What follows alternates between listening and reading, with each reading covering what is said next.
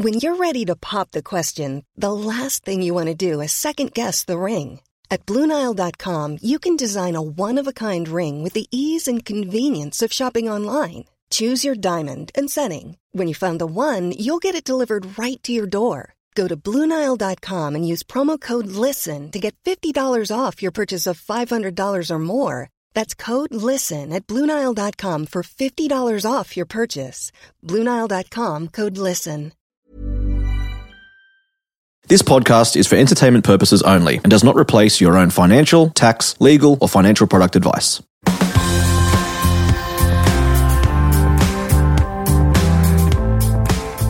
Hi everyone, and welcome to My Millennial Money Medical. My name is Dev Raga and I'm your host, and in this episode I want to specifically address the question posted by Campbell. We discussed it briefly in the last episode, but I felt it was really necessary to dedicate a whole episode to this, and it was about practice ownership. So it's venturing into the business side of owning a practice, and Campbell specifically mentioned about an allied health practice or a medical practice. Now, just a disclosure, I'm not a practice owner. I am a doctor. I basically work in public health at the moment. And practice ownership, I sort of did all the sums early in my career, and it just wasn't for me. I'm way too lazy for that because practice ownership can be quite complex and takes a fair bit of work. Now, later on in this episode, I also answer a question from Joe, who wanted to know about contract renegotiation, some of the things to look out for, or some of the basic things to watch out for when you're reviewing your contract. That question was specifically in relation to general practice, but I guess the same concepts may apply in other specialties and also in allied health as well. We can't do this podcast without the support of Altus Financial. If you're anything like me, you will understand that us medical professionals often have unique financial affairs, from taxation minimisation requirements, multiple entities for accounting, or asset protection for the extra risks we take on. Altus Financial understands these issues and more. Whether you're established in your career with a solid income and looking for next steps, or you're after advice about buying into a practice, Altus Financial is for medical professionals who want to feel good about their finances. To speak with Altus Financial about your situation, click the link in the show notes or head to altusfinancial.com.au/M3M. Let's get started.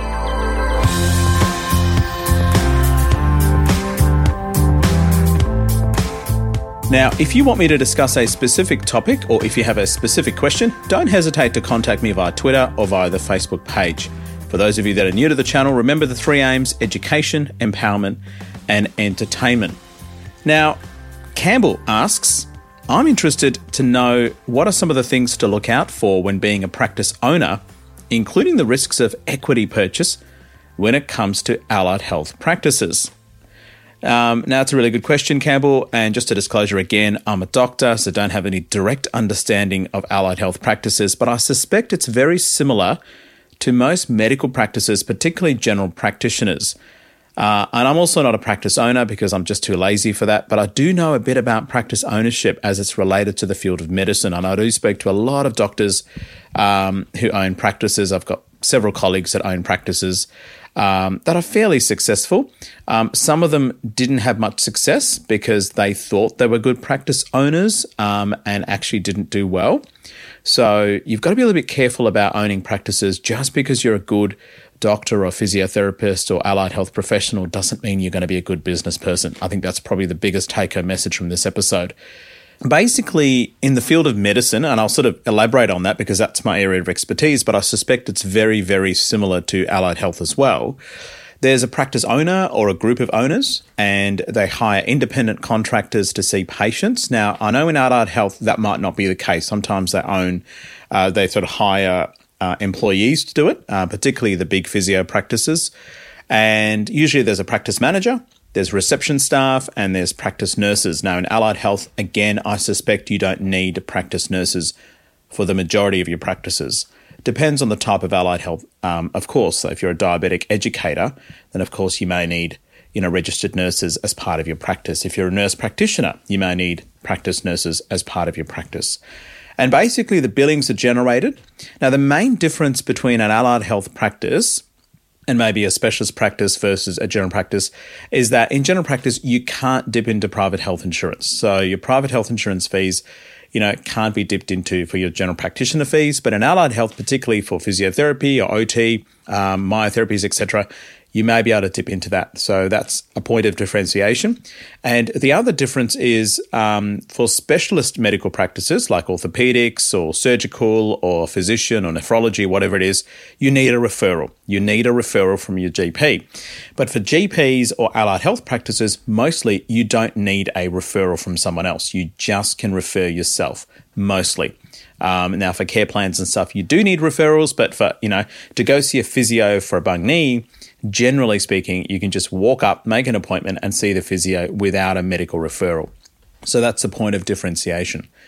And then basically part of the billings goes to the practitioner and part of it goes to the practice. And whatever is left over, post all of the costs, is the profits, which goes to the owners and split ownership, etc. Now, if you're an employee in an allied health practice, of course, you don't get any of those profits because you're just an employee.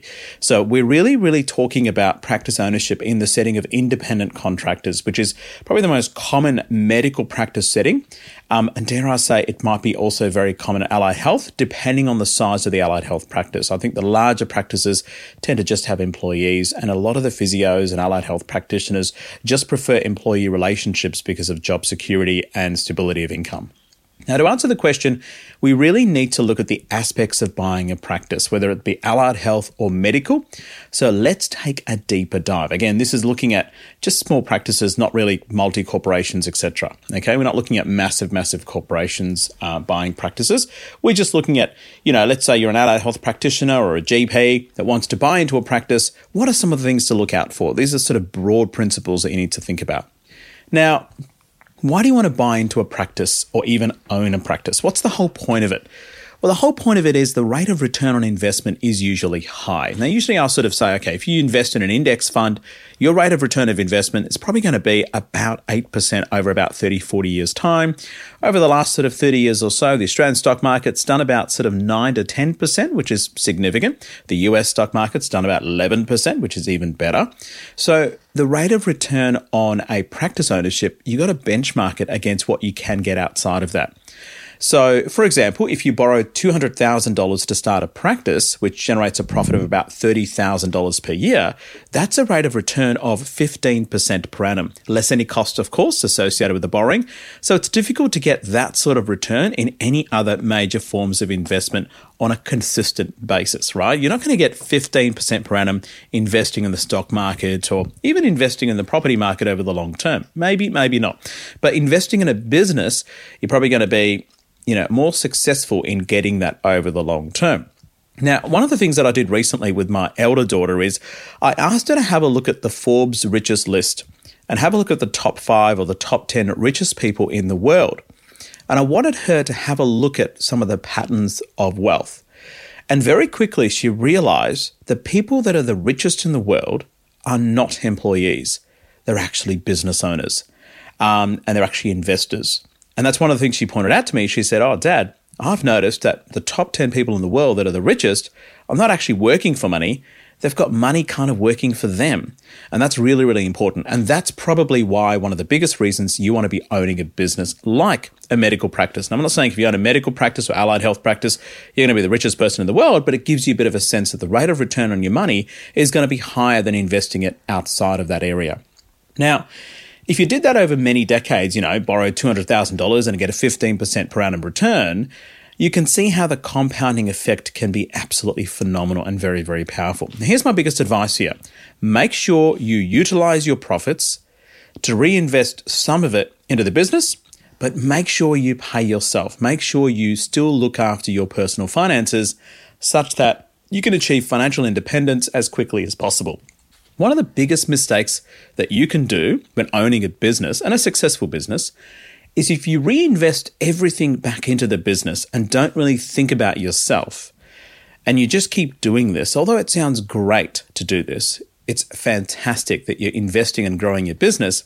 This essentially means you're putting all your eggs into one basket. And then basically over a period of time, you have to rely on selling that practice in your retirement, which can be quite tricky. Because managing a practice in your retirement as you get older is not an easy task.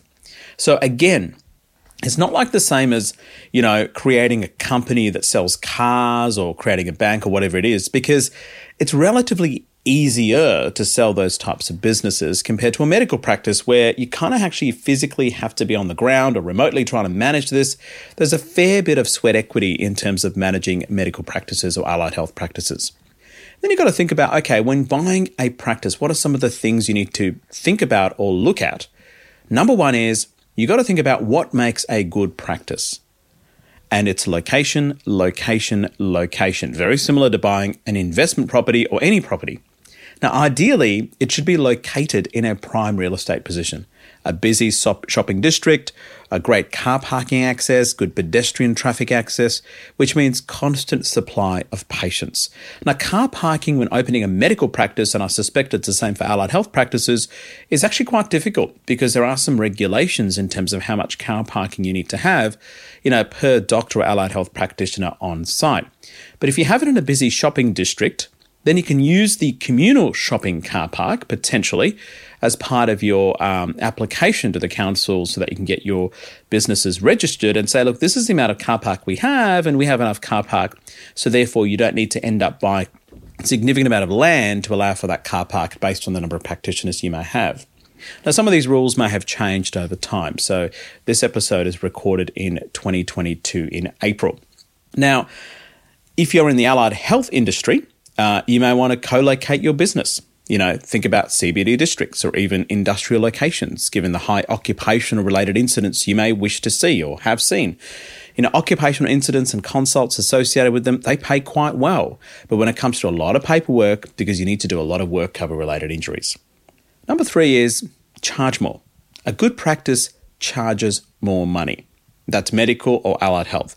Now, surprisingly, charging more, or a gap fee as it's called, rarely results in reduction in patient numbers long term. There's always a reversion to the mean. People just kind of adjust to it. People sort of accustomed to it, and that becomes the norm. Healthcare is not the same as buying a shopping product, where prices matter a lot. Sure, some patients will prefer bulk billing, but when you offer a price signal, you'll start to filter out patients who don't really want to be there.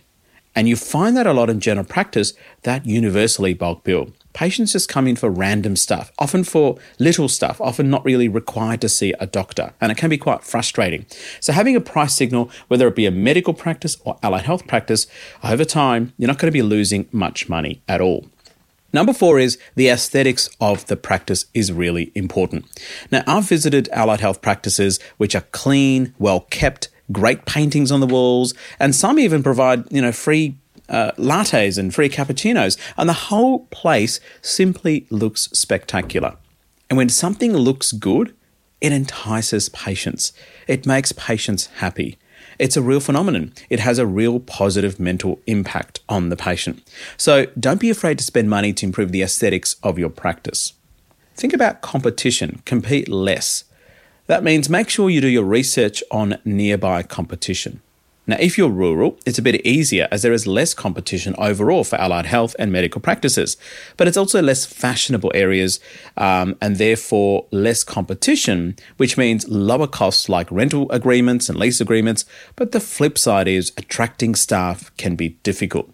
One of my pet peeves about medical practices, and I think it's the same for allied health, is that as a doctor, for me to go to a rural area to work, I'm going to get paid reasonably the same amount of money in terms of a per hour basis than working in metro areas. And this is certainly true for public health.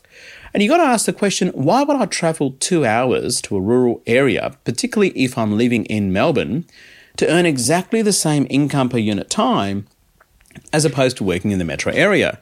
And that really, really is frustrating. So I think generally if you're an allied health practitioner or a GP or a medical practitioner working in the country, then I think Medicare rebates and private health insurance rebates have to be raised.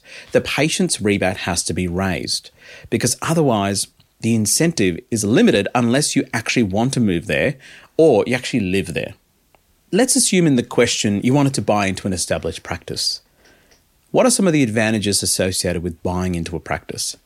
Number 1 is usually there's immediate access to patients, so it can be busy from day one. Number 2 is there's no setup costs or setup time. Number 3 is the team members associated with the practice are already there. And there's no need to recruit brand new staff, which means less cost of training them. Number 4 is the assets. They're already there. Number 5 is marketing is a cost, but it's at a reduced cost because the campaign relies on established word of mouth and established reputation. But there's also considerable disadvantages.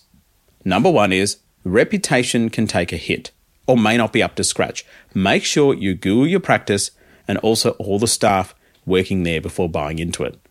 Now, I recommend you Google individually the owner and every single staff member and every single practitioner. You'll learn a lot by Googling. Number 2 is the work habits and systems of staff may not be something you like because they've got an established culture. So changing culture, in my experience, is very, very hard once established. I used to work in a practice which was just so inefficient, it's incredible. And I just got frustrated because even simple things took too long. So what sort of things do you need to look out for when buying into a practice? Now, you've got to ask the question, what are you actually buying?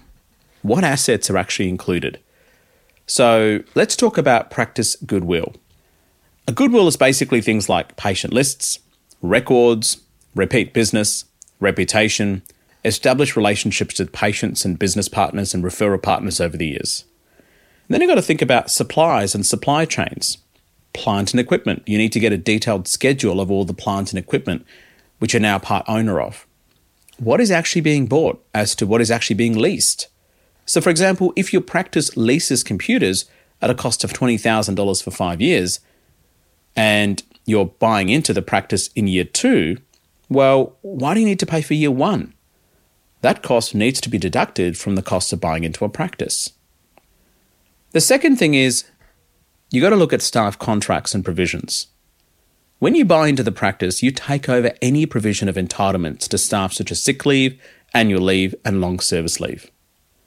Now, these are for receptionists and practice nurses and employees that work in the practice. So you need to adjust the purchase price of the practice accounting for this. For example, if someone in the practice is in their 13th year, well, in their 15th year, they may be eligible for long service leave. So you need to take that into account when establishing a price you're willing to pay for the practice, because ultimately when you own the practice, you are now partly responsible for paying them the long service leave. Now, I don't care if they have new ownership, they're still entitled to that. And that's fair work. And how do you negotiate? I sort of recommend always engaging a professional to help you with this. An accountant or a lawyer who specialises in practice ownership is really helpful. Never do it alone. I'm astounded by the number of doctors and I guess some allied health professionals as well who don't engage in specialists to negotiate a price. It's a bit like having a buyer's agent when buying your first home. It's especially useful if it's your first time. Now, if you're a seasoned practice owner or investment property expert, then maybe you can skip this step. But I think getting a professional to go through it initially is time well spent and money well spent. You've got to think about how you're going to finance your equity purchase into this practice. How are you going to pay for this? Think about how you want to pay for this. You're going to take out a business loan, which is usually deductible cost, which is good. Do you want to spend your own money?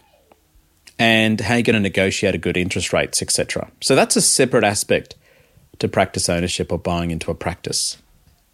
You've got to check council zoning permission. This sounds really, really lame, but it's really important. Just because there's an established practice you're considering buying into doesn't mean it's illegal according to council zoning. In fact, doctors have been burned buying into practices, then finding out the solo GP who was running it didn't even check with council and shouldn't have been operating a medical business in that council zone. It's an absolute disaster. So check, and check again.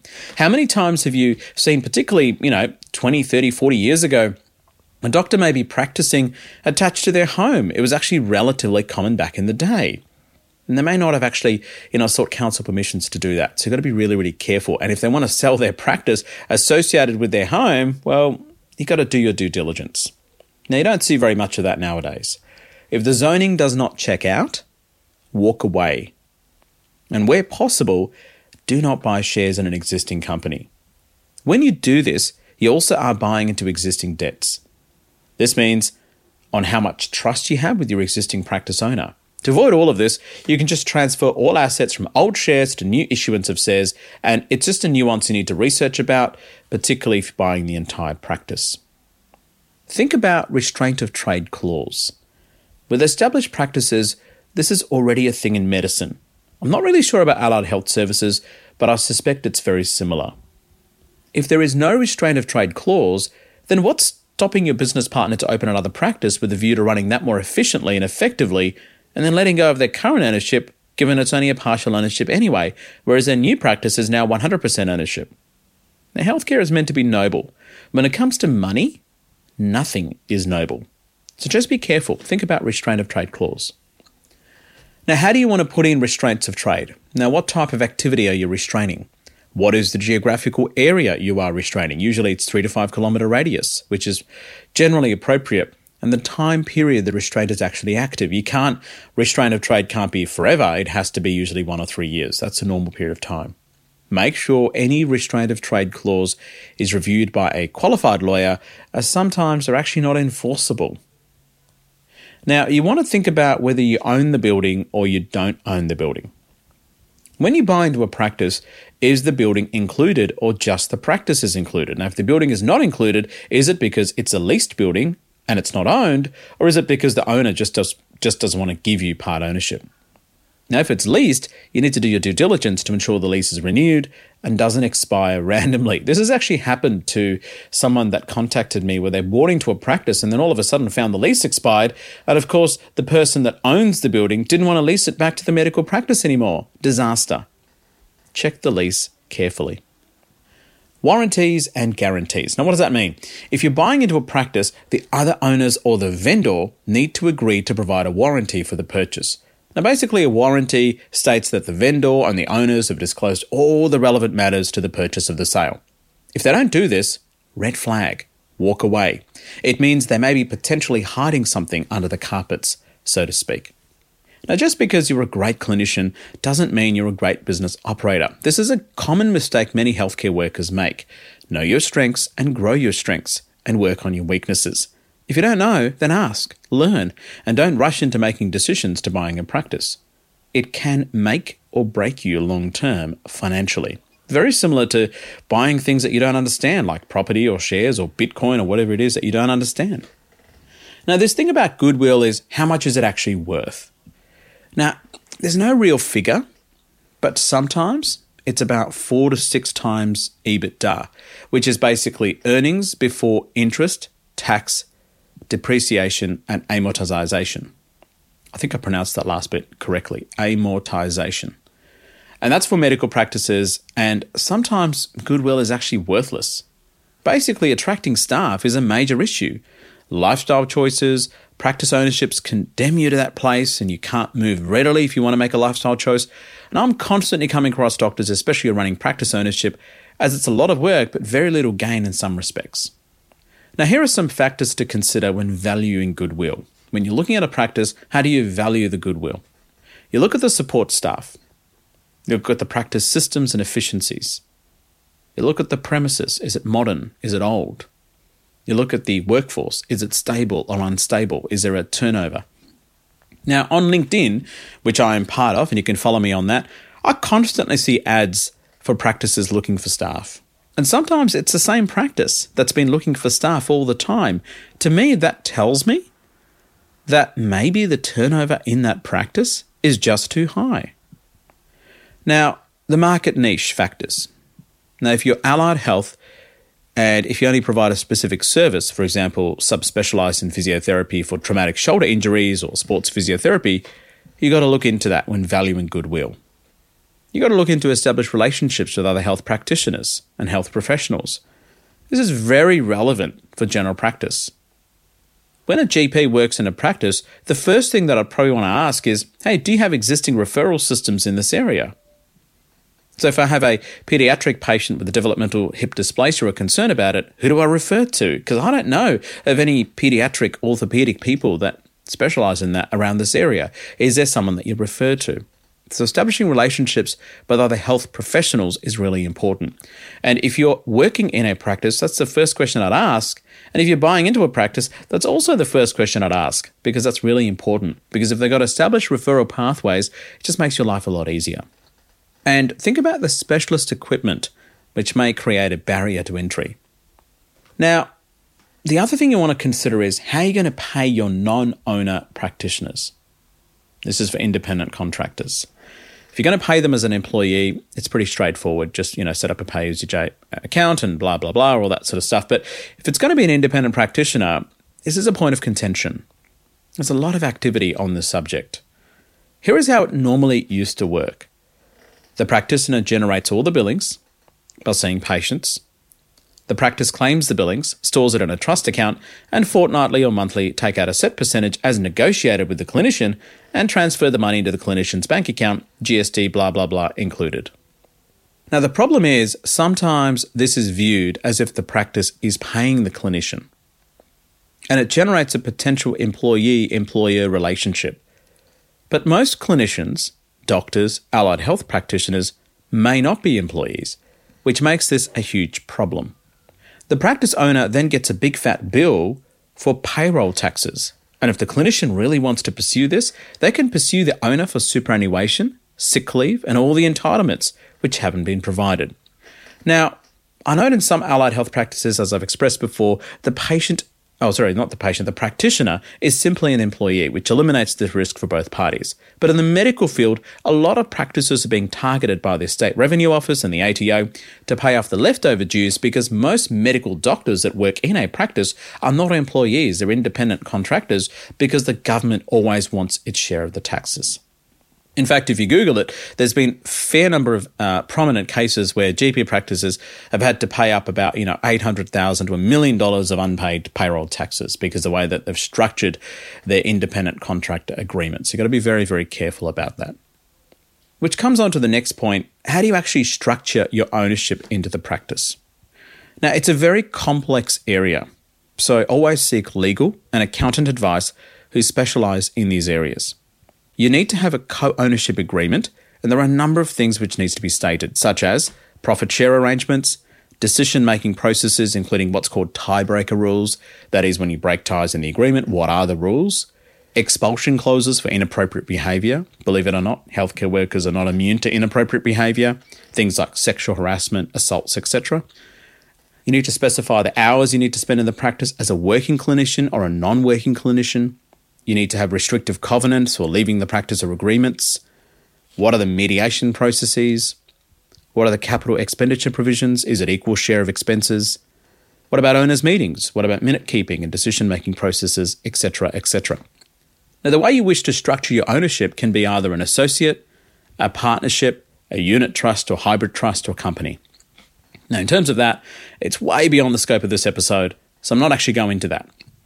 But it's something you need to think about when purchasing equity into a share of a medical practice or allied health practice. Now, some people say practice ownership is like marriage. Is it? Marriage is an emotional decision. Practice ownership is not an emotional decision. Money doesn't have emotions. People do. Hold your emotions and focus on the business bottom line. Now, it's just like working. It's not until the end do us apart. It's more like until something better comes along. Now, that's what practice ownership is all about.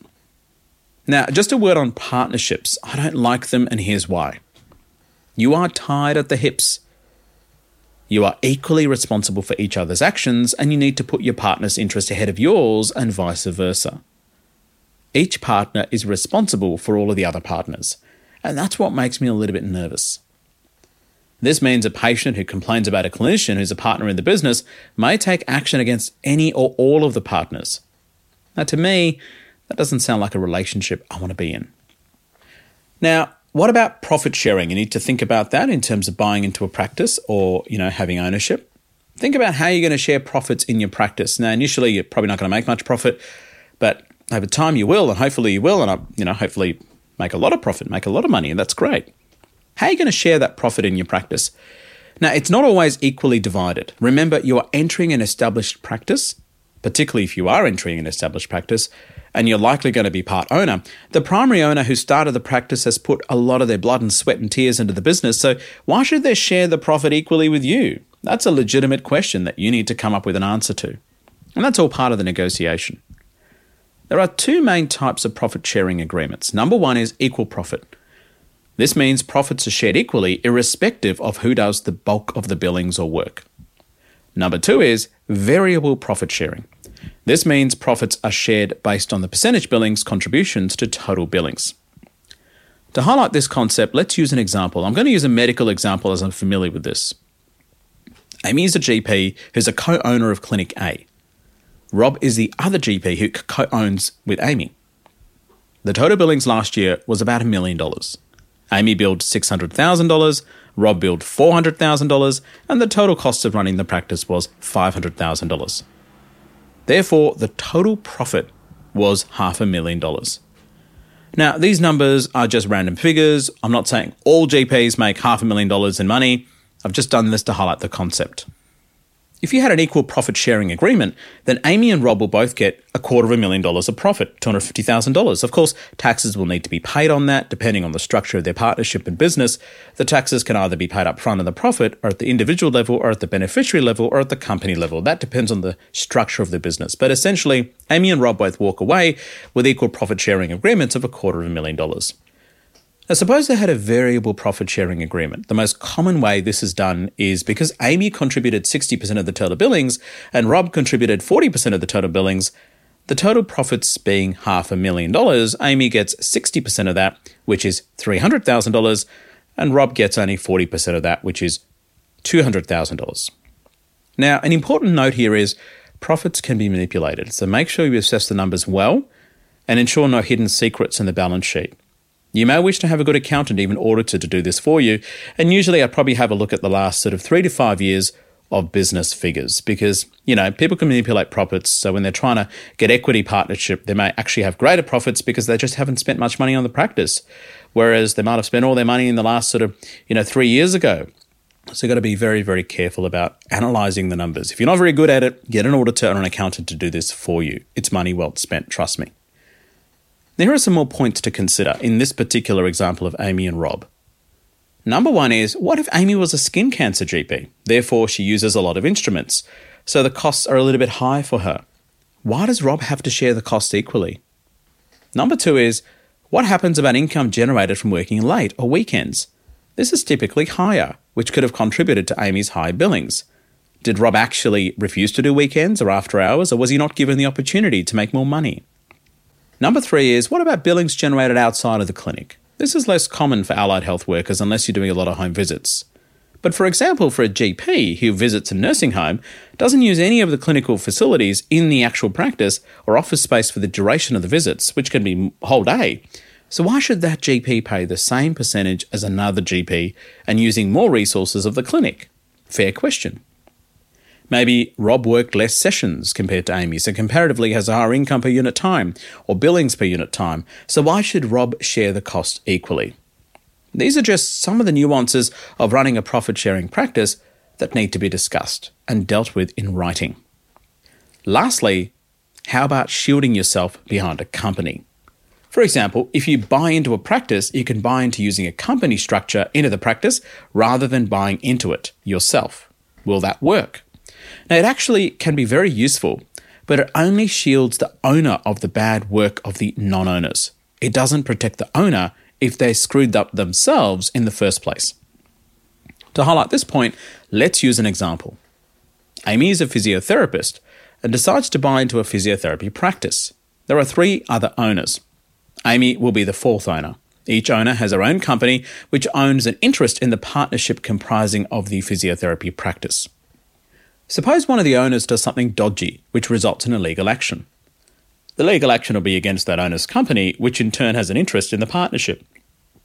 That partnership is connected to the other owners via their own companies. This is called joint and several liability. So speak to a lawyer or research about this concept as well. But the clinician themselves are somewhat protected. That is, the clinicians are not personal partners, so normally the joint action can't involve the individual clinician. Now, to qualify this, it still involves a lot of headache for the clinician because the company is involved in a legal action. So it's a major pain in the ass, but you get the idea of adding a layer of protection for the individual. Ultimately, you don't want to lose your home owning a practice due to some dodgy thing your business partner did. That's the fundamental concept you need to understand. And I hope this clarifies some of the things to look out for in buying equity into a business, whether it be allied health practice or just any medical practice, really. Some of these concepts can be utilised in buying into other sort of businesses as well. Do your due diligence, because that's really, really important. Now let's take a quick ad break. And on the other side, we address the question from Joe, who is a GP, who is asking about things considering contract negotiation. So be right back. If you're after personal financial advice, don't get it from a podcast. If you would like help based on your own personal situation, head over to sortyourmoneyout.com. Click Get Help and we'd be happy to introduce you to one of our trusted advisors. Our panel of advisors, mortgage brokers and accountants work with clients all over Australia so they can connect with you wherever you are. That's sortyourmoneyout.com and click Get Help. Hey, I'm Ryan Reynolds. At Mint Mobile, we like to do the opposite of what Big Wireless does. They charge you a lot, we charge you a little. So naturally, when they announced they'd be raising their prices due to inflation, we decided to deflate our prices due to not hating you. That's right. We're cutting the price of Mint Unlimited from $30 a month to just $15 a month. Give it a try at mintmobile.com/switch. $45 up front for 3 months plus taxes and fees. Promo rate for new customers for limited time. Unlimited more than 40 gigabytes per month slows. Full terms at mintmobile.com. Quality sleep is essential. That's why the Sleep Number Smart Bed is designed for your ever-evolving sleep needs. Need a bed that's firmer or softer on either side? Helps you sleep at a comfortable temperature? Sleep Number Smart Beds let you individualize your comfort, so you sleep better together. J.D. Power ranks Sleep Number number 1 in customer satisfaction with mattresses purchased in-store. And now save 40% on the Sleep Number Limited Edition Smart Bed for a limited time. For J.D. Power 2023 award information, visit jdpower.com/awards. Only at Sleep Number stores or sleepnumber.com. Welcome back. I had a question from Joe, who's a GP, and Joe wanted to find out what sort of things you should look out for when renewing your contract with a medical practice. That's a really good question, so let's discuss this in a bit more detail, and I'll focus on the concept of contract clauses you should look out for all of the GPs, not just renewals of contracts. Now, here are my tips for GP contracts. So this actually may be relevant to other professions as well, especially sole trader healthcare workers. So if you're not a GP, but you're a sole trader in the health industry, you may want to listen up when it comes to your contract. Number one is you've got to figure out what sort of entity you are. Are you a sole trader? Are you a company? Just a word of caution. Be very careful working as an independent contractor but establishing a company to earn an income and paying company taxes. There is something called PSI, which is Personal Services Income. And I've covered this extensively in episode 62, so please listen to it. It's an eye-opener and a common mistake a lot of GPs especially make, and sole trading health practitioners as well. So basically, you can't just create a company if you're going to be using your labour to create an income. Number two is, if you're working for a practice, you need to specify the location of the practice in the contract. Sounds pretty obvious, but this is relevant, especially if your practice owner has other sites. Now, it's not uncommon in corporate general practice. There are multiple practice locations, and there may be an expectation to be able to cover roster gaps in other sites. This is not uncommon in some public hospital contracts as well, where a hospital may expect the doctor or a nurse or any practitioner to work across multiple sites. And I'll be very specific and be very meticulous about this. Number three is you got to get clarification about what the sessional expectations are. In general practice, one session is usually about 4 hours. There's usually a 30 to 60 minute lunch break, which often gets encroached on due to non-billable work, etc., like results, patient phone calls or paperwork, etc. Full-time is usually considered 8 sessions per week, so 4 full days. And you got to work out whether weekend work is expected. Is it a 1 in 4 roster? Is on-call expected? Do you serve as a hospital, which is very common in rural locations? What's the minimum hours? Is there an expectation and important to have set out? For example, if you do an additional session, will you get paid more for that, especially if carrying a roster deficit, or is it just going to be the same percentage billings? Number 4 is, how long is a contract worth? What's the time frame? How long is it valid for? Now, typically in general practice, it's about 3 to 5 years. Now, if it's just 1 year, I think it's too short. It doesn't give you enough time to settle in. So when someone's giving you 1 year general practice contract and you haven't asked for it, the question is why? Do they have plans to sell the practice? Do they have plans to dissolve the practice? Are they not confident in running the practice for more than a year? These are all things you need to look out for. Number 5 is workloads. Some practices sneakily stipulate that you need to see 4 patients per hour. So check for such clauses. Personally and ideally, there should be no minimum patient number requirements because you're an independent sole contractor.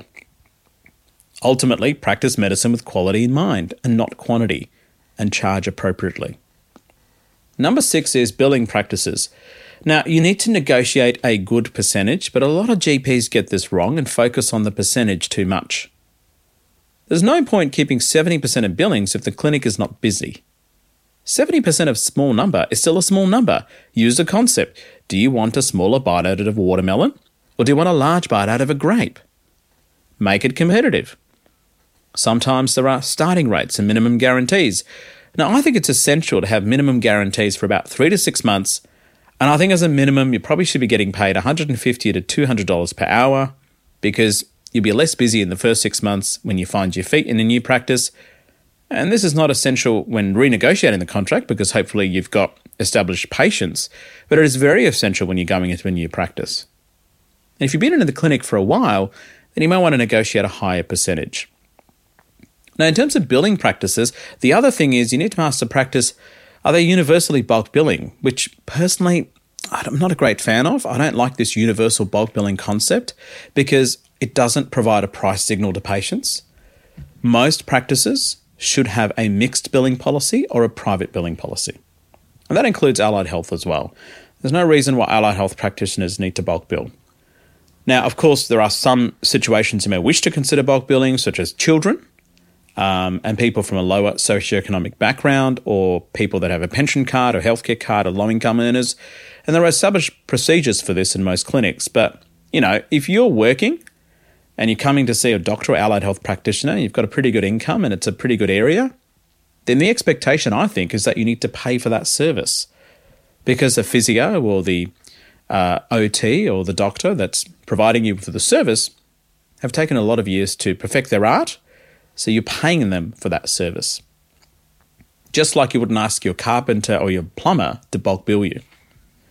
Now, in terms of pro tip for a practice owners, the key to retaining good doctors is you got to pay them well, but also provide them some ownership for them. That doesn't mean practice ownership. They don't need to be owning a part of your clinic. It just means giving them a portfolio to address within the clinic and them paying them appropriately for it. There's nothing worse than working in a clinic without any career progression. Now, some GPs may not be into this, but a lot of them are, particularly younger ones. At this stage, I want to talk about a colleague's experience recently. The colleague had 3 practices, which was, thriving, and they were struggling to keep up with each of the clinic's complaints processes, orderings, and practice manager meetings, etc. So they rang me for advice on how to approach solving this issue. I introduced them to the concept of clinical lead. Now, clinical lead just means that a doctor is primarily responsible for small issues arising in that clinic, and they report to my colleague who owns all of the practices. This means my colleague can focus on bigger pictures of expanding the clinic empire rather than focusing on nitty-gritties. It is vital the college stays in touch with the clinical lead to ensure things are okay and also pick up the right person for the clinical lead job. Now, how does a clinical lead get paid then? Can be whatever structure they want. Can be a flat rate of maybe 6 hours per week, admin time to do this, maybe flexibility of work from home for those 6 hours, for example, or perhaps a higher percentage of their overall billings, maybe rather than 65, maybe 70 or 75% of their billings. Whatever the doctor prefers, you've got to have that discussion and honest negotiation with your clinical lead. Pay them properly, involve the doctors, and they'll be much happier. So the colleague rang me back about a week after and offered a clinical lead position to an existing excellent doctor who had no complaints, who was a fantastic and excellent clinician, and who had the soir for administrative duties, and they were willing to do the work for an extra percentage on the usual billings. So it was a very simple concept, which involves a lot of problems, and so it doesn't involve a lot of problems, but solves a lot of problems, and takes the time away from a colleague who has more important things to do. As a clinic owner, you can't be too greedy and try to do everything yourself. Otherwise, you're going to have a really bad reputation. I talk to a lot of GPs, and yes, there are a lot of clinic owners who are really nice, who are approachable and are fair, but there's plenty who are just plain greedy, which is always going to bite them in the ass. And I speak to a lot of doctors who contact me anonymously and say some of the problems they're having with their practice owners, and some of them are repeat offenders. Some of the practice owners are repeat offenders. And sometimes I speak to a lot of colleagues and doctors who say, you know what, the practice they work in, the clinic owner, the practice manager is fantastic. The systems and effectiveness and the efficiency of the process is awesome. And as a result, they're very happy with their particular practice. So it goes both ways. Now, in terms of billing practices, I talked about universal bulk billing and mixed billing. Now, what if you do primarily satellite clinics, right? What if you just go to nursing homes, for example, and only use the clinic for provider numbers or billing purposes? Then you're well within your rights to negotiate a higher percentage. Your room is not being used during those sessions in the clinic by you. So you're outside in the clinic working in the nursing home and utilising all of the facilities of the nursing home. And essentially, the GP clinic staff are purely doing your paperwork and billings, etc. So you should be able to negotiate a higher percentage of billings. Be fair, don't be too greedy, and it's not unusual for GPs working in nursing homes getting about 80 to 85% of those billings. Better yet, establish a private relationship with a nursing home yourself, well away from your clinic, and keep 100% of the billings. Keep more of what you make. Just be careful not to breach any contract clauses.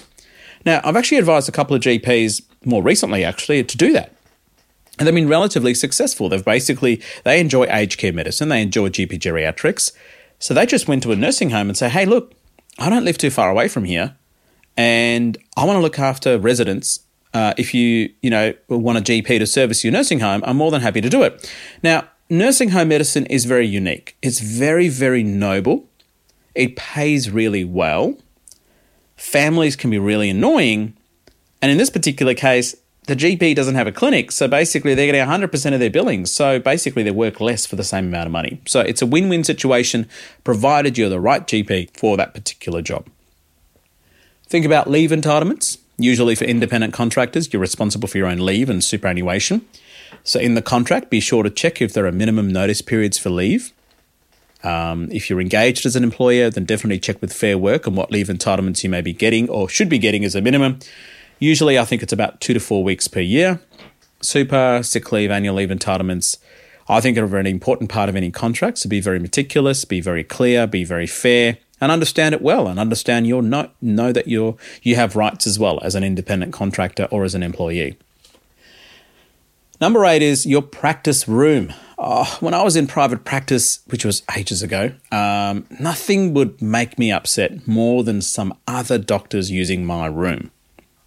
Nowadays, I'm more used to using shared spaces because I'm only working public hospital settings. So, you don't have your own room when you work in the emergency. But I think it's reasonable to ask if you'll get your own room or you'll be sharing your room. Now, most GP practices, you're going to be sharing a room with another GP, depending on whether you're working full-time or part-time, etc. But when I was in private practice, one of the things that used to really annoy me is that I'd rock up and I'd be working 4 days a week. And then I'd be using room 1, which would be my room, for example. And then the practice manager would be like, Dev, today we're going to swap you. We're going to swap you to room 3. I'm like, why? Oh, because we've got a new doctor and your room suits them better. I'm like, what? I've been here for X amount of years and you're telling me a new doctor gets a new room, or better room, I guess, in a way, or my room, which has clearly been set up for me and, the workspace and the efficiencies that I'm just used to it. And that would just really, really, really annoy me. So I think it's reasonable to ask if you get your own room or you'll be sharing. And if you're a practice owner, don't piss off the GP because it's the GP that's making you the money. So if you're a practice owner, make sure you provide the GP with all the equipment, all the space, and make sure they have some ownership over that space. For me, being a doctor or being a GP is all about income per unit time. Nothing is more annoying than having inefficient room setups, printers, computers, chairs, beds, whatever. Everything was set up for me. Everything was set up for Dev Raga and basically was just given away every now and again to some random other doctor who came in. I'm like, what? That's unfair. And you got to ask them, can you personalise your room? And if so, if you specialise in paediatrics, for example, in general practice, your room may appear more colourful, more lighter, have more toys or cartoons on the wall, etc. Number 9 is restrictions of trade clause. Now, this is important. I have talked about it in the practice ownership and equity purchase section of this episode, which is before the ad. Basically, it'll talk about what are the restrictions. Is there a radius clause? Usually there are 3 to 10 kilometre radius clause where you can't practice. You got to seek legal opinion if that is actually enforceable. Does it mean you can't practice at all? And can it mean that you can't practice all specialties? So, for example, supposing you work in practice A as a GP and there is a trade clause restriction of 5 kilometres, but you also work in practice B, but in this practice you only do skin checks, biopsies as you work as a GP skin specialist, is that okay? Check the fine print. Number 10 is intellectual property. Some clinics are so efficient, they run it like a machine. They provide amazing care because they've set up systems and processes to make sure that happens well. So you may be bound by intellectual property clauses so you can't steal their secret sauce. So you got to be careful about that. And that's about it for contract negotiation or renegotiation as a medical GP. But I suppose a lot of these concepts apply to most contract negotiations. Here's my overall statement. A contract just offers protections for the practice owner and for the employee or the independent contractor. So be sensible about it. Check it with a lawyer if you want to, or your medical defence organisation. A lot of people don't know that their MDO actually offer contract checks. And at the end of the day, there is an element of trust involved. If your employer, practice owner or boss is super focused on the contract and not you, then that might be a red flag. And remember, always Google everyone in the practice. I once Googled a doctor in the practice and found out they had an APRA restriction on their clinical practice. Do you want to be associated with a practice who has another doctor who has an APRA restriction? Now, it depends on the restriction. In this particular case, the restriction was quite severe. It depends on your thoughts and it depends on your preference. More information is good. I hope this clarifies contract negotiations, renewals, and Joe, good luck with it. That's about it for this episode. So 2 very good questions, one from Campbell about practice ownership, equity purchase, and the second one from Joe about GP contract negotiation. So thanks very much for listening. Remember to leave a 5-star review on Apple Podcast or whatever platform you may be using. Why don't you just leave a 5-star review and rating on all of the platforms? That's even better. And please leave a positive review. I really read every single reviews, so I really enjoy it. And if there's any feedback, feel free to contact me directly. The more ratings and reviews you leave, the more people get access to the podcast, so please keep them coming. This is Dev Raga from My Millennial Money Medical, and until next time, please make sure you stay safe.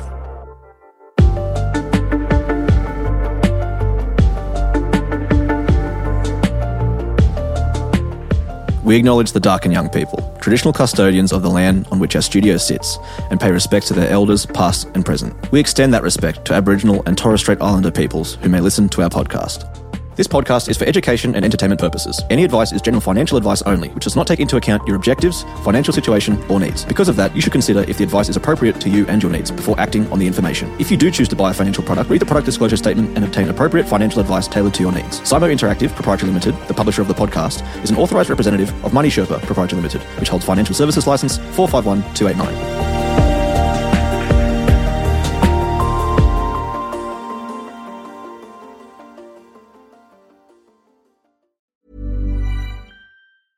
Hey, it's Paige DeSorbo from Giggly Squad. High quality fashion without the price tag. Say hello to Quince.